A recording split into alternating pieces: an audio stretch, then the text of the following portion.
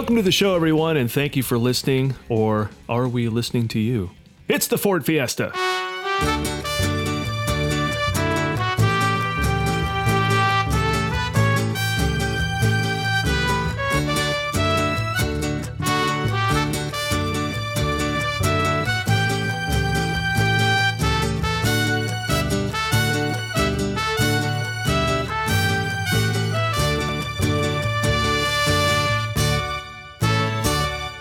I'm Fire Paul Preston. And I'm Age of Adam Line. Coming up, we'll have a conversation about the conversation in the conversation. Pardon me? What'd you say? And if you're new to our show, we're watching every movie in which Harrison Ford has made an appearance because we realized there are some we haven't seen, and that's just not right. We had to change that. So this week is a classic, a Best Picture nominee in which the director was beaten by himself, The Conversation. Now, please check out past episodes because before American Graffiti, everything Ford was in was pretty obscure and made for a good episode. What I like to call the most fun you'll have about a movie you know nothing about. And, of course, subscribe where you can. Apple Podcasts, Amazon Music, Pandora, Stitcher, YouTube, the whole deal, and themovieguys.net. Also, follow us at The Movie Guys all over social media. Now, if you don't know The Conversation, we're happy to recap it for you later in the show. But for now... What's new in the world of Harrison Ford? Yes, Harrison Ford news, and this is news to us based on a show we just did a few weeks ago, which is the director Richard Rush passed away at 91 years old back on April 8th, and he was the director of Getting Straight, which we just talked about and learned about at the same time. I believe I had to edit out of that show, Paul, that you thought he had already died. Yeah, because he had just died before we posted it. Yeah. Paul, be careful what you say. I know. And also, be careful what you say and go play the lottery. I don't know. Damn, but I've already mentioned Harrison Ford. All right, we need to take it easy. I understand its power now. Well, keep mentioning that Indiana Jones 5 is happening. Well, speaking of which, we have casting news from that. We talked about Phoebe Waller-Bridge getting cast in who knows what role. We still don't know the roles of any of these actors, but we do know two more have jumped on board. Mads Mikkelsen, who improves every franchise that he gets involved with. Be still my potential Indiana Jones villain heart. But, it seems right. But he pulled off Galen Erso quite well and is not a villain, so I don't know. He's That's true. But, of course, yeah, he does have history as Hannibal.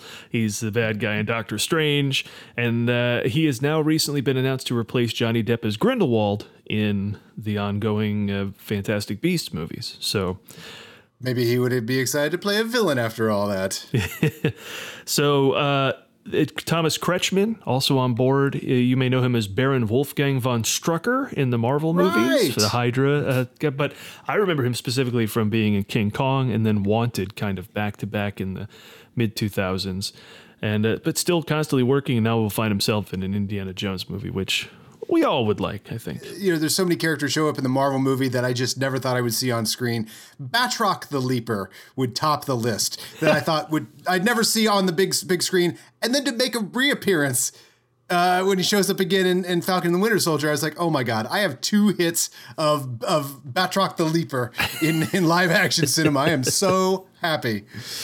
Well, you're just going to get happier because returning to score the film Indiana Jones 5, John Williams. So he's done with Star Wars, but he is not done with Indiana Jones.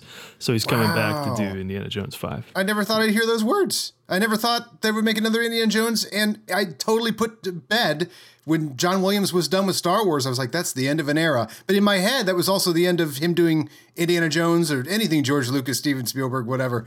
But, oh my God. That's the thing. People always talk about better save up for retirement. It's like, if you're doing what you love, why would you retire? Why would John Williams retire? Yeah, that's true. You hear about him lessening his time in person when he does the Hollywood Bowl shows. And sure enough, who shows up there? Thomas Newman, I think, right? Or David Newman? One of the Newmans. David Newman shows up and conducts a lot. Clint Eastwood, John Williams. I love these guys that just keep going until they're told to stop because they got a lot to give. And they have no interest in just sitting by a pool in Palm Springs, I mean, when I finally get the chance to be a feature film director, or you do, what are we going to quit? No way, I worked too long to get here. Well, there was that one. Okay, that's enough of that. No. One of the great coups of a couple years ago when he did the Hollywood Bowl was that he played, instead of playing Raiders of the Lost Ark or anything from Raiders that night, he early on in the show did a suite from Indiana Jones and the Kingdom of the Crystal Skull, which doesn't have the proper, it's not as big with the Indiana Jones theme, and it has Mutt's theme and all these other great themes in it. But when it finally does hit the Indiana Jones theme and everybody cheers, I turn to the person next to me and I go, John Williams just got this entire crowd to cheer Kingdom of the Crystal Skull. Now that is a feat.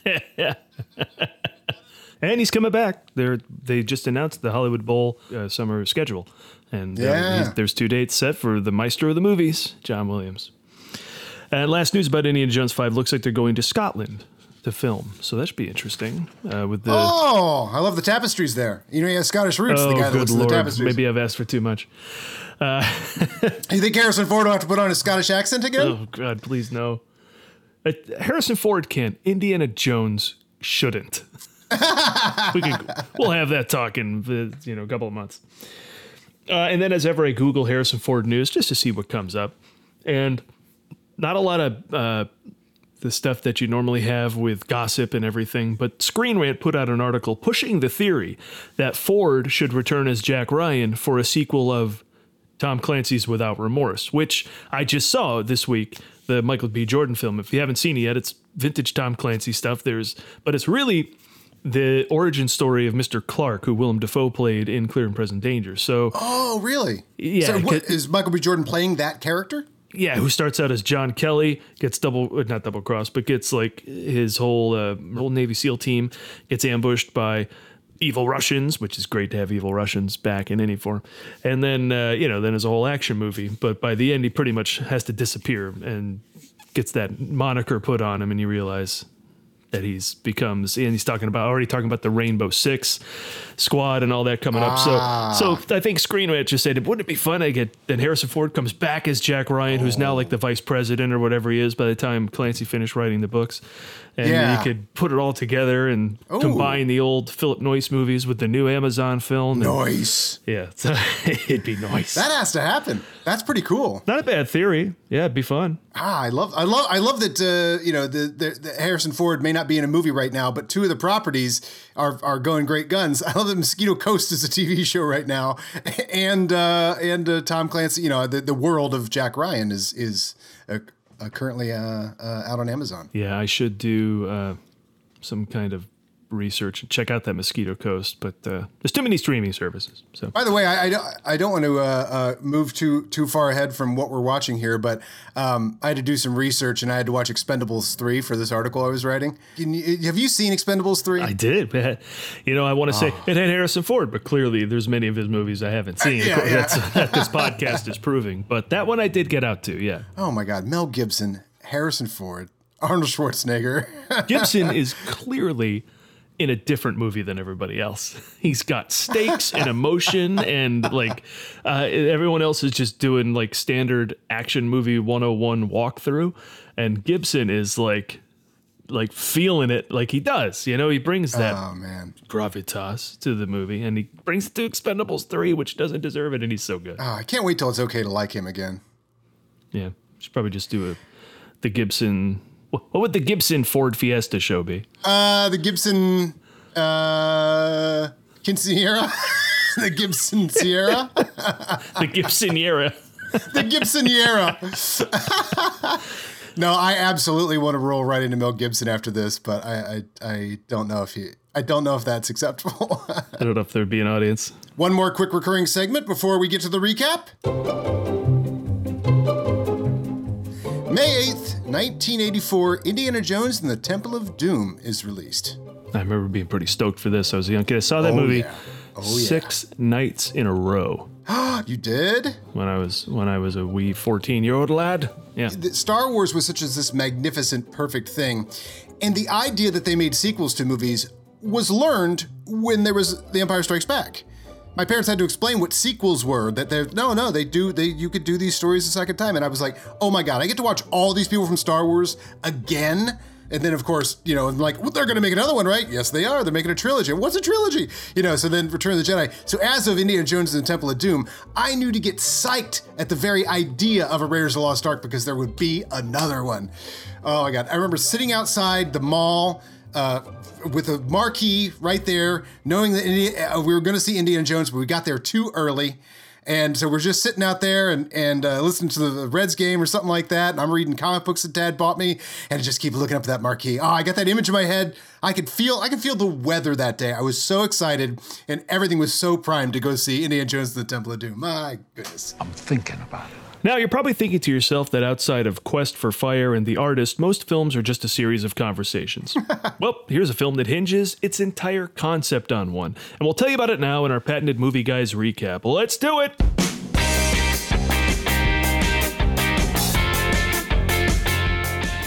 The conversation opens appropriately with a conversation between Anne and Mark, played by American Graffiti's Cindy Williams, and Apocalypse Now's Frederick Forrest. The two circle San Francisco's Union Square, having a conversation about nothing. What do you think? I always think that he was once somebody's baby boy.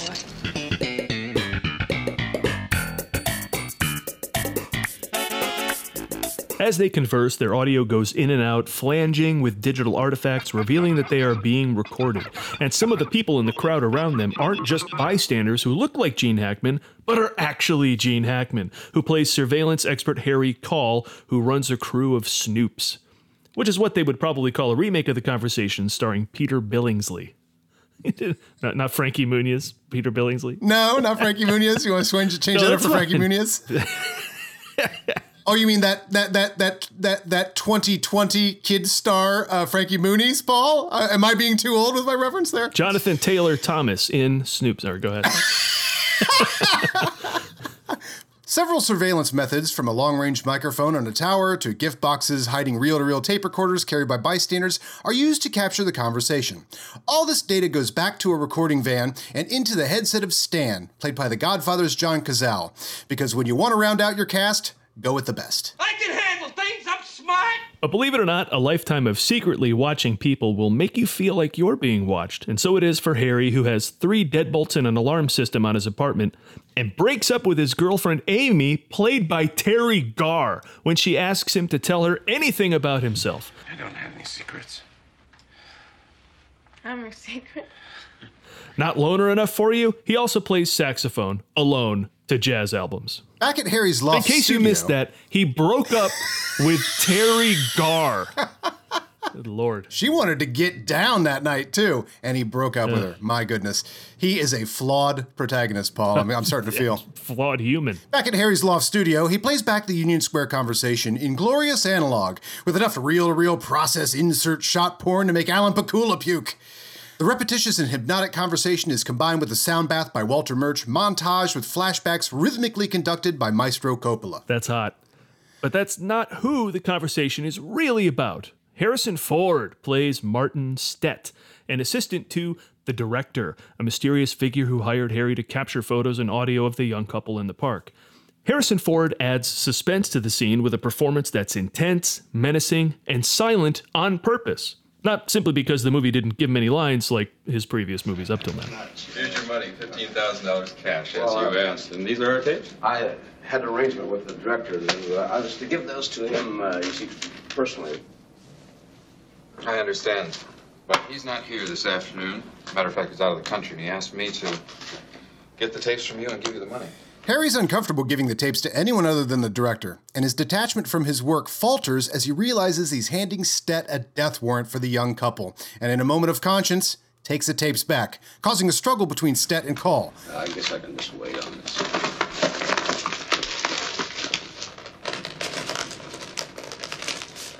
Stett tells Harry that he's in over his head. Now, look, don't get involved in this, Mr. Cole. Those tapes are dangerous. You know what I mean. Someone may get hurt. Harry exits to the lobby only to find himself face to face with the couple from the park, and in the distance, staring, a menacing Martin Stett. Harry is indeed in over his head. That is correct. Shaken, Harry listens to the tape again. In the hypnotic repetition and montage of the conversation, new information is revealed. A date and hotel room are mentioned, as is the foreboding line, "He'd kill us if he got the chance."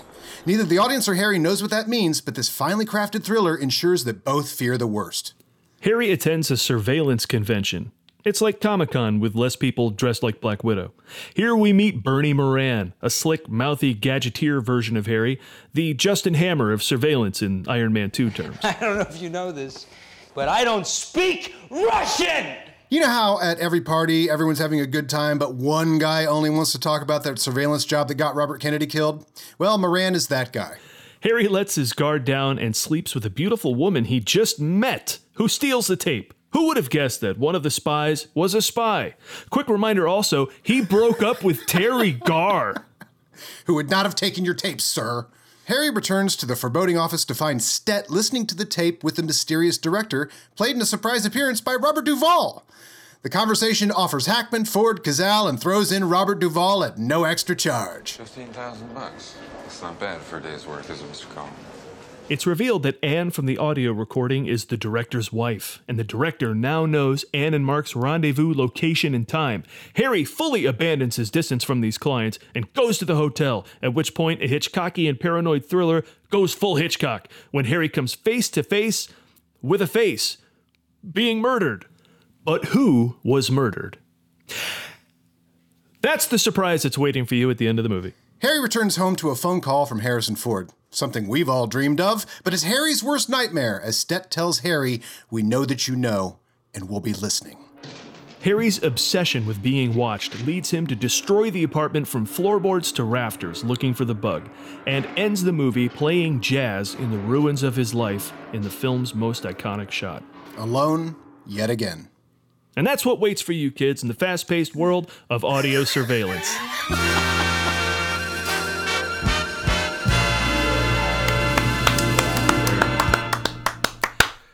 You know, if we ever described how we do this show, maybe I should do that real quick. We're coming right off having seen the film, just in case you were wondering. Right. We do all that recap stuff, but that's actually recorded at a different time because I feel important to let the listener know we just saw this film. When you hear our reaction, we're coming straight off the movie, and then we take time to write the opening. But Yeah. So we'll talk about what makes it great. Everything. I mean, it is such a precise, laser-focused paranoid thriller. You know, the 70s gets so much attention for its paranoid thrillers, you know, there's so many to choose from. Never do I hear this one mentioned as the best, maybe? This is better than 3 Days of the Condor. This is better than Parallax View. Parallax View is genius. Marathon Man. Marathon Man. There were a lot of them. It's definitely better than Marathon Man. I mean, you realize all the notes on the paranoid thriller piano. This one David Shire plays. This one like such a masterpiece. The paranoia is so constant through this, and so folded into the character. The conspiracy in the movie could be as big as Watergate. Could be everything they reference in it is Robert Kennedy and, you know, these other very famous like Teamster cases and stuff that are referenced throughout it. And yet, I think it comes down to an affair, right? It's just, that's it. Isn't that amazing? You could build this up in your head as this giant, because all the peripherals that talk to Harry Call, they're always talking about big politics and a guy got murdered in a boat and this thing and Teamsters and da-da-da-da. So, again, the tape is so generic that we fill it with what we think. And Harry Call does it as well. So we're very much in his position. And the fact that it ends up being an affair is incredibly simple. That's Three's Company stuff. And yet, you know, we've built this up to like, oh my God, it's a giant international global conspiracy. No. He's just with this guy's wife. 1974 was the release date, so it's right in the heart of the 70s that you're talking about. Right in the heart of what I coined on the previous show, genius incest, which I've now brought up in conversation a number of times because I love that. The 70s had just geniuses ancestrally working with and around each other all the time. And we went through them before, but here they are again, just in case you didn't know how stacked it was. Coppola, Lucas, Spielberg, Milius, De Palma, Scorsese. And it was just, and to find yourself as an actor like Harrison Ford in and amongst all of them. I mean, he worked with 3 of those guys. just insane that he could find himself in all their different projects. Yeah, Coppola's buddy Harrison Ford shows up in American Graffiti, a movie he produces and actively fights for the studios. And he's like, oh, hey, I like the Harrison Ford guy. I want to throw him in the conversation. These movies are so adult, like, and I've said this ad nauseum too on the movie guys elsewhere. I like this era because back in the day, good films were also the most popular films. Like, you don't get that anymore. Yeah, the most popular films are what they are, but what are the good films? But back then, the best films were Godfather, Jaws, Rocky, Empire Strikes Back. They were also the most popular films. So, but as a result, they were so adult. Many of them went over my head the first time I saw them. I got into movies young, and I went, oh, I need to see all these. I saw like Raiders of the Lost Ark, and I went, oh, I got to see all these movies. So by 81, when that came out, you're talking about just the previous decade of brilliance. But a lot of the stuff, like I watched Way Too Young, Network, Chinatown, just kind of went over my head. Totally this made for one a adults. little bit too. This one a little bit too. I totally got it, but there was much more nuance and filmmaking layers I got to enjoy this time than previous. Well, it is just an explosion of filmmaking. I mean, if you're just now I saw this when I was maybe a sophomore in college, I think, so you're like, oh, I got to watch all the Coppola movies. And then, but I'm also hip deep in that sort of like study everything as a complete, the filmistry of everything. And man, That's a good word. It's just all over this movie. It is just played like such a fine Stradivarius. The way everything unfolds, obviously, we have this conversation that we're going to hear over and over and over. When you get this idea of this conversation, of the thing that's played over and over and over and starts to change meaning, Coppola realizes the potential of all of that stuff. Every time this tape is replayed, it is a very different replaying. The first time, just so wonderfully introduced that it's just this sort of thing. It's not, I mean, as is said many times, like, oh, it's just some boring thing. Yeah, pass it on to the guy or whatever. And we would not disagree as audience members. Yeah, that was a very boring conversation that we heard there. Boring conversation anyway. And then each time it's replayed, we get a little more information and a little more information. And just the repetition of that tape is the entire plot of this movie. The last time it's played, that is a completely different tape when it's the last time it's played. And every time it triggers a flashback, and every time that it's a flashback, it is a chance for Coppola to do some serious montage, filmy stuff. One thing I want to say about that opening shot, because that's such a masterful, right? I mean, my Good God, Lord. Throw the gauntlet down. I'm making a movie here. You're ready to watch a movie. The thing I love about it, though, is Coppola sees your 70s zoom, Altman, and raises you. And there's no reason for the 70s zooms in any Altman movie. They're just zooms. This one is about being watched. Yes, your eagle eye zooming in on a person happens to be our main character. Right. Follows him until the need to cut. Yeah, it was great. And of course, the great Bill Butler is shooting the hell out of this movie. If I told you this was Conrad Hall, would you disagree? Well, here's where I go to Wikipedia and IMDb and do some research. Apparently, it started with Haskell Wexler, but he got the boot. They were so I don't know what it was between. I mean, I talk about all the geniuses working together. Haskell Wexler was certainly one of them, but here he had fallen out of favor for some reason with Coppola and was replaced by Bill Butler. So I guess he's an uncredited cinematographer on this. Butler shot most of it, including reshooting some of the stuff in the Union Square that Wexler originally shot. What's interesting is Wexler gets hired to do One Flew Over the Cuckoo's Nest. Milos Forman boots him and brings in Bill Butler. So it's not a bad. Bill Butler scored himself a couple of good gigs based on just. And Jaws in between those two movies? Oh, did he shoot Jaws too? Bill Butler it would have been Jaws? the same year as Cuckoo's Nest. So Yeah. Wow. There you go. Bill Butler. I had never heard of till now. Oh, you really? I've just never heard of him. Oh, my Bill gosh. Butler? No. I've heard of Conrad Hall, Haskell Wexler. Time to crack open the Jaws log again, Paul. That's a great reread. Yeah, let's pretend Harrison Ford was in it. I do have that book. There you go. There's a topic for down the line. Write this down. Like when we run out of stuff or we want to do a new thing, like recast movies along the way, like that we've done. If he ends up in all the film Brat Pack movies, which one does he end up in? That'd be funny. Who is he in Saturday Night Fever? Anyway. But very specifically, that last shot very famously is the panning of the security camera. And another interesting thing I noticed the photography all over it this time. I was really keyed in on that.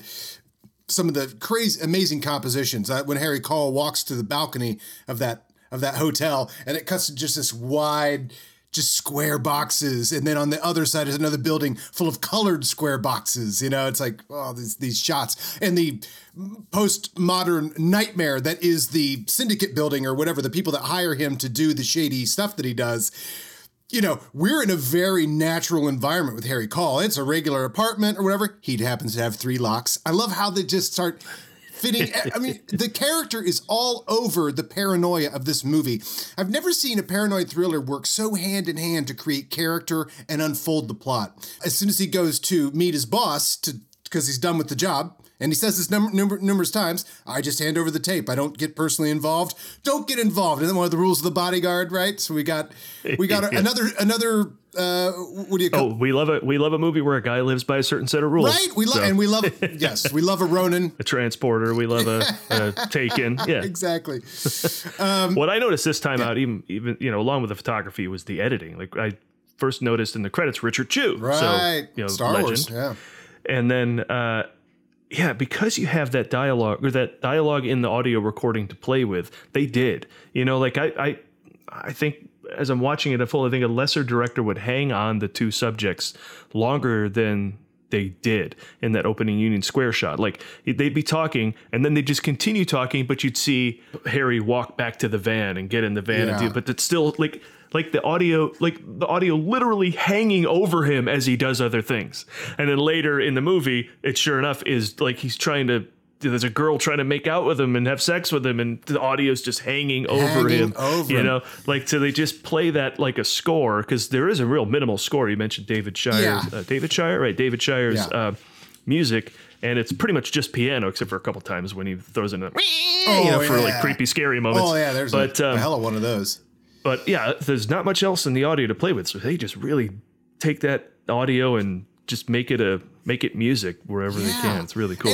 And Coppola realizes the potential of that. It's not just a baptism. It's not just, I'm going back to the Godfather reference, that you can kill all the heads of the 5 families and have a baptism, or you can make the most of this movie clay that you're developing out of the script, and this to play that over and over. And we get constant flashbacks. So we're constantly going back to that, and at first it starts really utilitarian because he's just mixing the multiple microphones they had on the day.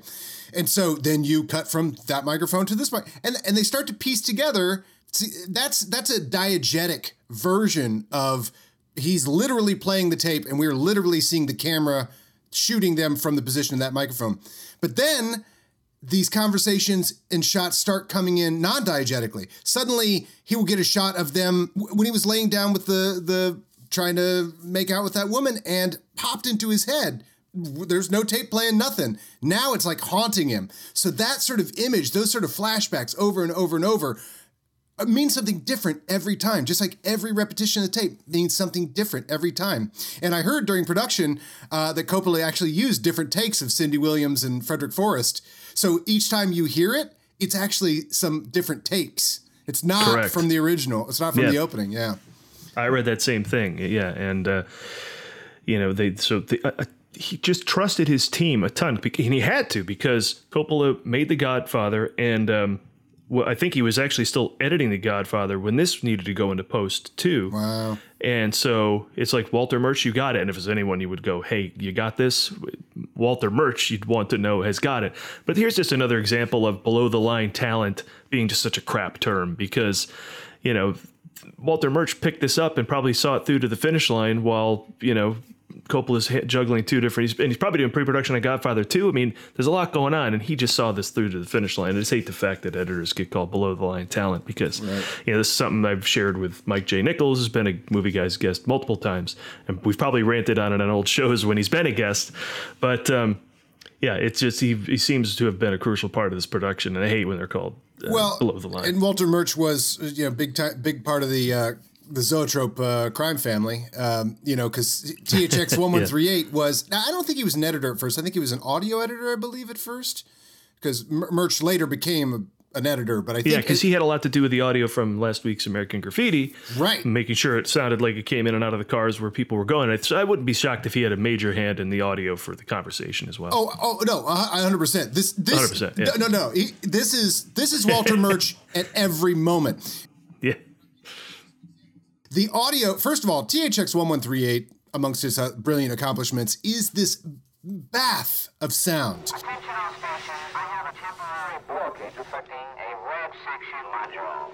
Must demand complete insertion into override. It's getting into a critical phase. But it's this Walter Murch, these voices that go through this vocoder, and you can hear it in the X-Wings in Star Wars. Copy, base 1. Luke, take red 2 and 3. Hold up here and wait for my signal. To start your run.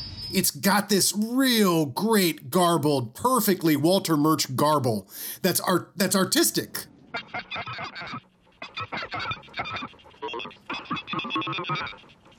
It's not so good. And it's kind of a risk, too, in those opening shots that we mentioned were so brilliant. And once audio gets involved in that opening shot, people are stupid. Right now, they're watching Falcon and the Winter Soldier and complaining that they recast Chris Evans with Wyatt Russell, which is, Wyatt Russell is John Walker, who's taken over for Captain America because... But they can't figure it out. Like, I wouldn't be surprised if people went in, heard the audio at the beginning of this movie and went, you guys, could you fix your projector? It's playing the audio all crazy. Yeah. Because it's specifically going, it's doing all this crazy stuff. It sounds like alien voices. It's so and it's Walter creepy. Murch. And it sets up a great start to the whole thing. And it's tension. It adds tension. There's so much tension in this movie. The editing adds to the tension, the photography, the directing. It's just, what a tense movie. Is this Coppola's only 70s movie? Now, I'm putting heavy quotes on 70s. By the way, The Godfather doesn't really feel like a 70s movie to me. I don't know if it does to you. Takes place, what, in the 50s? Takes place in the...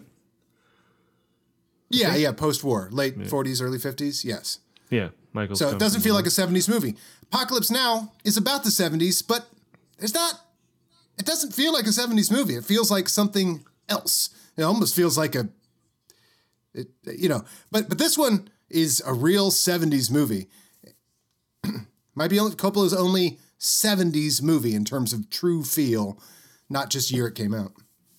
Yeah, I would say Jack is not a 70s movie of Coppola's. No. Gardens of Stone, not very 70s. I can rule him out, I think. I could rule him out. How about The Rainmaker? Rule him in. Not so much. That feels straight up 2002, doesn't it? or 98 or whatever year it was. Yeah, feels straight up whenever the hell it came out. It feels straight up a couple of years after The Client. That's what all those movies feel like. Grisham, the Grisham zone. Oh, the Grisham era, right? Everybody had to make one. Yeah, you talked about Zoetrope, and we talked about last week the birth of Lucasfilm and how these guys just got tired of the studios and wanted to make their own stuff. So this was the launch of another company called The Directors Company. You see it in the opening credit. The Directors Company presents. That's Coppola, William Friedkin, and Peter Bogdanovich. So now we have two other legendary directors in the circle of genius incest. And it's basically Paramount Pictures telling them, make anything you want under $3 million. So Friedkin thought the conversation was such a ripoff of Blow Up. He was vocal about it, so the two of them had a fissure. And then Bogdanovich made Daisy Miller, which is a movie I haven't even heard of, but apparently it tanked and the whole thing folded. Yeah, I was going to say, let me guess which two tanked that relationship. Bogdanovich tanked a relationship? I'll have to read up more on that. But going back to the audio, like, what is audio recording like today? I'm sure it's a lot better. Is it creepier better? Like, they had an audio microphone gun at the top of a tower and one sticking out of a window and people walking by with bags with mics in them, and they were recording what these people were saying. Is it way better than that now? Could you just like do that? I mean, how scary is it that people are recording everything we say? I will say, well, first of all, we are now voluntarily doing it. So you and I are recording ourselves nice and firmly into a microphone, and then I'm going to put it on the cloud, Paul. Well, this I don't mind people hearing. There's Russians going, what is this a time for killing? What is this time for killing? Yes. What is getting straight? Yeah. Why does he punch Jack Lemmon? Jack Lemmon does not deserve to be punched. I love that they go through all the possible techniques. There's, Harry's got something in his pocket and he's standing close to him. Then when he has to go away from him, the other guy has a fake gift with a recorder inside of it. That's the only thing that would be now is that would probably just be a guy with a microphone on it because you could Wi-Fi it to, the van or whatever. But he's got to have a full, reel to reel. Boy, talk about this movie knows how to shoot a reel to reel deck, doesn't it? Take that, Clute. Yeah. I followed it though. It's old technology that I actually know less about than current stuff. It's older, but I don't know it as well. And I followed along how he synced it and played and hooked it all together. Analog makes good movies. Digital never does. An iPad, Harry calling an iPad, who cares? But oh man, these reel to reels rolling and rolling. Yeah, I love it. It's interesting. A lot of this equipment in this historically was much of the same wiretapping and surveillance equipment used in Watergate. So a lot of people thought this movie was a response to Watergate, but Coppola had to say, no, I've been pitching this screenplay since the 60s. Right. It just became relevant finally. It just became relevant, yeah. So it was interesting that people were all excited to tie it into to the Nixon scandal. And the Nixonian paranoia and, the paranoia of the time. I mean, it was just time for the conversation to be made. Movies sit around. Movies have gestations just like babies. When they're ready to come out, they'll come out. One of my biggest memories of this movie, and it delivered in showing itself today, was just Brown. It's a Brown movie. What a Brown movie. There's brown suits, brown coat, brown suit, brown sky. Everything's just sort of brown. Trees are brown. It was the 70s. It was a wood paneled decade. Right down to that super thin, almost made of Glad bag raincoat. I know, isn't that the weirdest, greatest choice? It's the weirdest ring. It almost doesn't even hang on. It's almost like it's hanging over him. It's so light and thin. Yeah. But I also thought that coat, because it's so thin on purpose. Like it's why even wear that? It's so thin. It really adds to his character, doesn't it? But it's and it never rained. Well, of course, let's get to Hackman though, because first of all, Harrison Ford's clearly my favorite actor of all time, but I think the one I'm just most impressed by of all time is for film is Hackman. I mean, that guy can play anything. He's like a Jimmy Stewart or a Hanks. You want him tough, you want him romantic, you want him funny, you want him silly, he could do it. And if you just need someone to just roll off a line, get back to work or whatever, which is all over this movie. He's just so smooth and in the moment and in the scene. Listen, if there's one surefire rule that I have learned in this business is that I don't know anything about human nature. I don't know anything about curiosity. That's not part of what I do. This is my business. I don't know anything about curiosity. That line just really stuck out to me. Well, he can't afford to have it. Clearly, it's haunted him in the past from past jobs where he's recorded people and it didn't go well. And, isn't that great how that unfolds too? Oh, that absolutely. He's responsible for a death, but you're finding that concurrent with the fact that this tape that he recorded might lead to someone's death. Yeah, and he's so fastidious with all his equipment. That's something I noticed. turning the dials, turning the thing, hooking this up, and then in his real life, he's just like a mess. He can't communicate to Terry Garr's character, and he can't, even be romantic with the girl who clearly wants to be with him for whatever reasons, and he can't. His house is fastidious, but still can't control it. Like nothing he can control as well as how well he does his job. Yeah. Yeah, and which makes him a classic, character straight out of Heat or straight out of any of those movies we love where the guy lives by a code, he's got a certain way of doing stuff. I do love that, the Terry Garr thing, they break up immediately. The first scene we seen with them, she's trying to get something out of him. She's trying to get any information out of him, and he can't. He can't give anybody any information about him because he's completely paranoid. It tanks this relationship. And it seems like they've been together for a while. Yeah. And she still doesn't know what he does? No. It's crazy. So, and then, of course, to talk about how great Hackman is, he and she both show up in Young Frankenstein. Same year. Right. The same year. So to show you their range they got. That's fantastic. And then later, as soon as he does reveal something about himself to the other girl, she steals the tape. And you're like, wow. I know, right? Jeez. But that's how tight this movie is. Yeah, and then we have the only appeared in Best Pictures John Cazale, always good to see, or Best Picture nominees at least. Wow. And Alan Garfield shows up in this. And when I saw him, I went, I know who that is. He's the cop from he's the police chief from Beverly Hills Cop 2. Okay. Right. And I was right. So that's him. He shows up as Moran, I think, who also is a surveillance guy, super jealous of how good Harry Caul is. It was fun to watch him. Yes, it was fun to watch him, and I forgot how big a part he has in this. I mean, he dominates the second act of the movie. So Alan Garfield, check out, I had to look up his filmography. Check out his first couple movies. This is nuts. He is such a late 60s, early 70s fixture in the following movies. Greetings, Brian De Palma. Putney Swope. Do you know Robert Downey Sr.'s movie Putney Swope? I've heard of it. I haven't seen it. It's a real thumb in the eye of filmmaking and up the system. Did you see that at the New Beverly? It seems like something you would see at the New Beverly. They showed it at the New Beverly. Did not see it there. I was actually shown that movie by my parents. Hi, Mom, Brian De Palma movie, the follow-up to Greetings. And then Bananas. And then, Now listen to this. Is this a oddball countercultural title or what? 1971's You've Got to Walk It Like You Talk It or You'll Lose That Beat. It's not directed by anybody we know, but then he did go on to, which was a famous script from Zoetrope, Get to Know Your Rabbit, which is Brian De Palma. The famous Zoetrope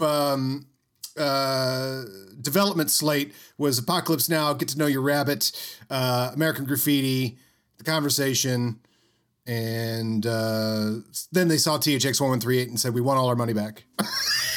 And gave up all those movies, which is interesting. Oh, wow. Get to Know Your Rabbit, I'm sure they're fine with. But I thought that was interesting. He's in all those like really kind of rad late 60s, early 70s movies. And then he has a big star turn in this. There is an appearance by an actor that will be a surprise to anybody not watching. So minor spoiler here. How surprised were you when Robert Duvall showed up? Oh, yeah. That was cool. No, I remember him from this. Okay, yeah, I forgot about that. I forget about that every time I watch this. Oh, cool. Yeah. Yeah, it's just a small part. So you don't expect the actor of his caliber. But yeah, he came in and it was just good to see him. I mean, clearly Coppola and they did Godfather, and after this they're going to do Apocalypse Now. They're a thing. So, and they should. I believe I read a piece of trivia on the Invasion of the Body Snatchers, which is a San Francisco movie. And some of these crew members, I think, worked on it as well. The Philip Kaufman Philip one? Kaufman. Donaldson, who I think was connected to them too. Didn't he write the first draft of Raiders? He wrote the story of Raiders. Right, story of Raiders. He was in on it. Yeah, so he connected to the whole Coppola gang. And when's the last time you saw the Invasion of the Body Snatchers from 70? A long time ago. It was before I saw this the first time. There's a random Robert Duvall just as a priest on a swing. It's just randomly, he's just on the swing and he's staring, because people start staring in that movie. That's got a great paranoia thing. So just suddenly Donald Sutherland's being stared at by this priest on the swing. He's just swinging with a kid. But he's staring at him, and it's Robert Duvall. And you're like, did I just see Robert Duvall? The 70s. So, and Robert Duvall's the guy that went and did THX 1138. Well, who would do that? Lucas. Shave your head and be in this movie, this incomprehensible art film? And also, he's the one that packed it up in a van and hit the road with George Lucas and Coppola to shoot the Rain People. He's game for anything. I mean, this guy, so it's pretty cool that he shows up in all these things. Oh, 70s. Would that we could have you again for movies. All right, but that's not what this movie's about, Paul. Here's your money, $15,000 cash, as you asked. And these are our tapes? No, it's about Richard Stett. Is that his character's name, right? Yes, when they finally mentioned his name, I was like, oh, what a great prick name, Stett. And he is, again, my memory of this movie was that he was just kind of the stooge who ordered things and I thought he was in this as much as he was in Apocalypse Now. Could we say it's his biggest role, bigger than Falfa, more important? Yeah, so biggest role yet. 100%, and he gets to silent act. That's a real first for him. In fact, the first scene when Hackman goes to the boss, suddenly he goes from this sort of like very organic world to this like straight up columns of cement. Yeah. And so he's walking through this really beautiful postmodern hell. And then we have a silent introduction, very intense silent introduction to Harrison Ford. There's a lot of staring from Harrison Ford, intense staring. Very steely. So well done, right? I mean, it's a great side of him. Yeah, no, he's very good in the film. He's the villain. Not his biggest performance yet, probably his best. Yeah. As so far, and certainly you watch him in that and you go, oh, I could trust him with something else. And obviously then clearly he gets into the biggest hits of his career just after this. But I mean, there are shades of later Harrison Ford that is given a lot more opportunities to be silent, to smolder, to, have a silent rage or something like that. It's part of the suspense. When you see Harrison Ford, you're like, oh my God. Oh no. Oh, he's in trouble now. It's a surveillance conference. I love when you see him there. That's a great little whoa. And what's funny is, we've been saying all along, we were watching these obscure movies that we don't know where Harrison Ford shows up or what he does in them. As I was saying with Getting Straight, it's like random Ford. Do you never know what door is going to be opened by Harrison Ford? Well, in this movie, out of the paranoia, you never know when you're going to walk into a room that Harrison Ford's in. And when you do, you're in trouble. Someone may get hurt. So it's kind of like that sort of tone, that Getting Straight thing of like, ooh, Harrison Ford could pop up at any moment. In this one, it's like, oh, he could pop up at any moment, and Gene Hackman's in trouble when he does. And the best one is when he rounds the corner and there's just a red couch with Harrison Ford on it. Yeah. It's nothing else, any color in that frame, just a red couch with Harrison Ford. Like, you're following me? Looking for you. Looking for you. Actually. Yeah. And of course, I love that when he's steely walking down that office with Call behind him. They get to the office. He sits down and he says, "Want some Christmas cookies?" You had mentioned the Christmas cookies. I forgot those are great. Nice Christmas cookies, sir. I made you want one. Oh, they're good. Oh, thanks. A nice little undercut to the menace that is potentially there that we still don't know yet until, of course, they both tussle for the photos and you realize he's got an agenda that is not going to make Harry happy. It's like a shocking moment. You're like, oh shit! Oh my God, we're in a deep place here. Now look, don't get involved in this, Mr. Cole. So, the movie's legacy. Well, it gets nominated for 3 Oscars: Picture, Original Script, and Sound. Lost out to Godfather Part 2. Ironically, Coppola beat himself. But the National Board of Review and National Society of Film Critics gave Best Picture to The Conversation. So again, say what you want. The critics often know a little more than sometimes the voters do. There was a TV series made with Kyle MacLachlan on NBC. Went to pilot, was not picked up. I don't know. I guess you could have him get involved in a different scenario every week where he records something, gets involved in some mayhem, and then has to get out of it. That there's possibility there for something like that. Yeah. NBC thought differently, though. But the film itself cost $1.6 million, so it fit into the what was the group called? The director's company of under $3 million, and it grossed $4.4. Not a huge take, but based on what it cost, it hit. Nice. It's an art film. Good work. Yeah. And then it won the Grand Prix du Festival International du Film at the 74 Cannes Film Festival. It's in the National Film Registry, Library of Congress, and has a 96% on Rotten Tomatoes. Who are these dummies who are not given this?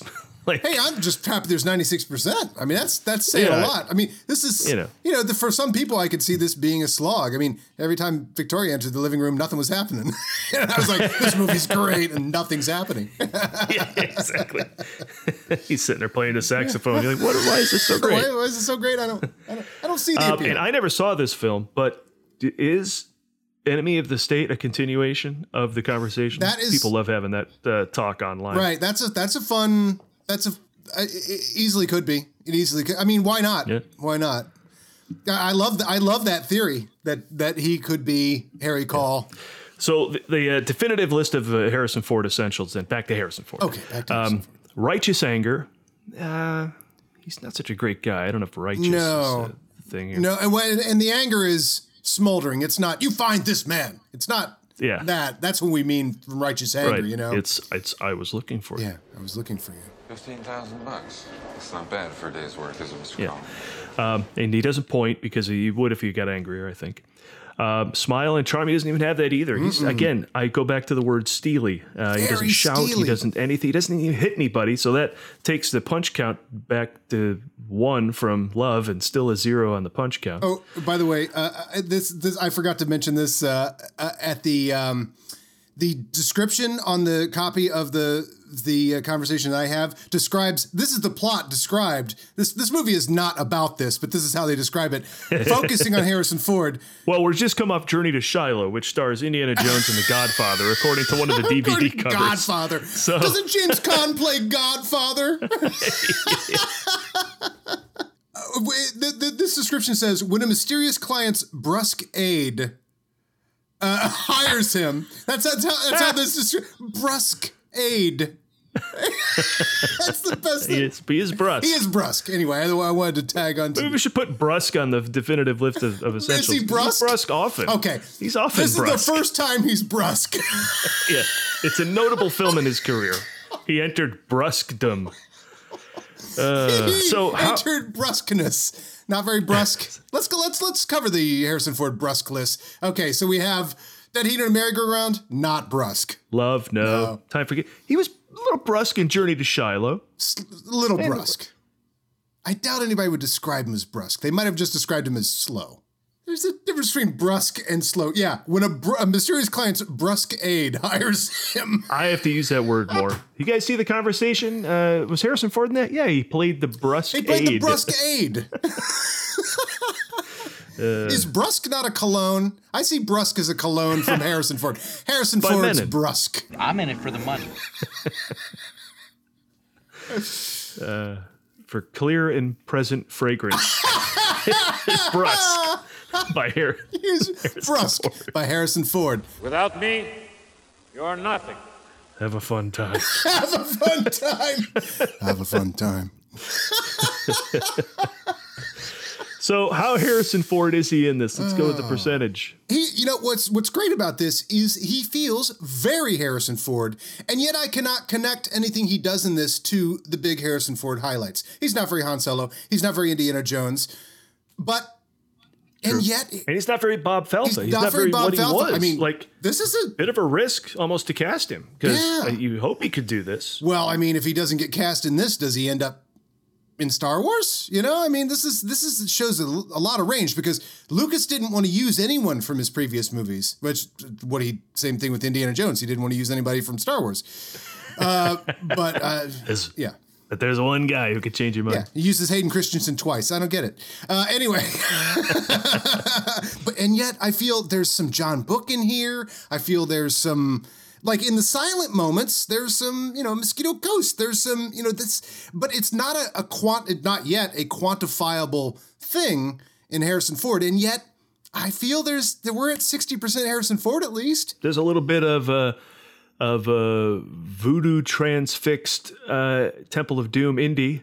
Molaram Sudaram. Like a bit of that you're in right. there, right? You're right. There is a little voodoo transfixed indie. Is that what they named the action figure? Voodoo transfixed and indie. Well, he plays a brusque aide, and then he plays a voodoo transfixed archaeologist in Temple of Doom. That's the name of the Halloween costume that doesn't want to say Indiana Jones. They have to use a generic name. Voodoo trans. We couldn't get the rights. We couldn't get the rights. We're just calling him voodoo tranced archaeologist.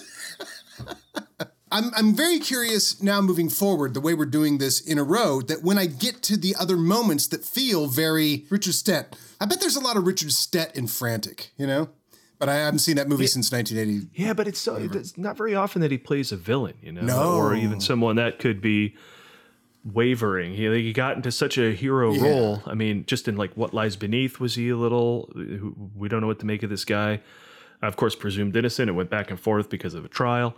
But it's tough. It's a tough call. He got into such hero mode. It stuck with him. It's not the villainy that I see as 60% Harrison Ford in this one. It's the quiet intensity, which I can't name right now where I feel I've seen that, but I feel like it's in places at points. It's one of the tools in his tool bag that doesn't get used nearly as often.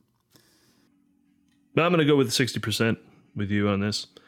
And that's The Conversation, really a classic. We could talk about that movie forever. It is in the heart of the 70s legendary movie making, and it delivers on all fronts. So we're psyched. So if you want to go back and see what else Harrison Ford is up to, if this is where you're joining our show, you can go to themovieguys.net or everywhere we have podcasts, Apple Podcasts, Amazon Music. Now we're on Pandora and Google Podcasts. We're on CastBox, Player FM, iHeartRadio. So it's all out there. Go check out what we're doing. And next week... Yeah. What? Yeah. Could it be? It is. Yahoo! The culmination of all the working with Lucas and the making of a legend. Next week, we bring you Star Wars. Who's he playing that again? Some nice Christmas cookies there. I made you want one? Oh, They're good. no thanks.